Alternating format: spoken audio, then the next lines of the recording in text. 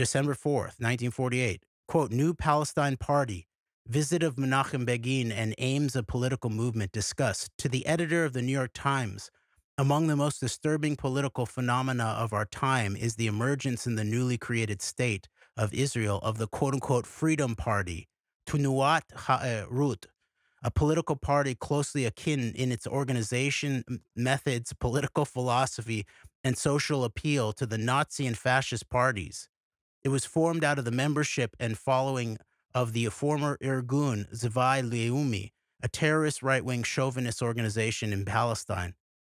The current visit of Menachem Begin, leader of this party, to the United States is obviously calculated to give the impression of American support for his party in the coming Israeli elections and to cement political ties with conservative Zionist elements in the United States. Several Americans of national repute have lent their names to welcome his visit.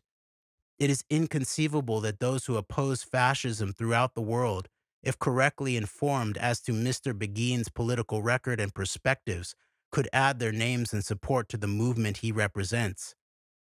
Before irreparable damage is done by way of financial contributions, public manifestations in Begin's half, and the creation in Palestine of the impression that a large segment of America supports fascist elements in Israel, the American public must be informed as to the record and objectives of Mr. Begin and his movement.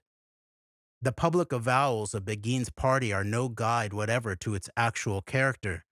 Today they speak of freedom, democracy, and anti-imperialism, whereas until recently they openly preached the doctrine of the fascist state. It is in its actions that the terrorist party betrays its real character. From its past actions, we can judge what it may be expected to do in the future. Attack on Arab village.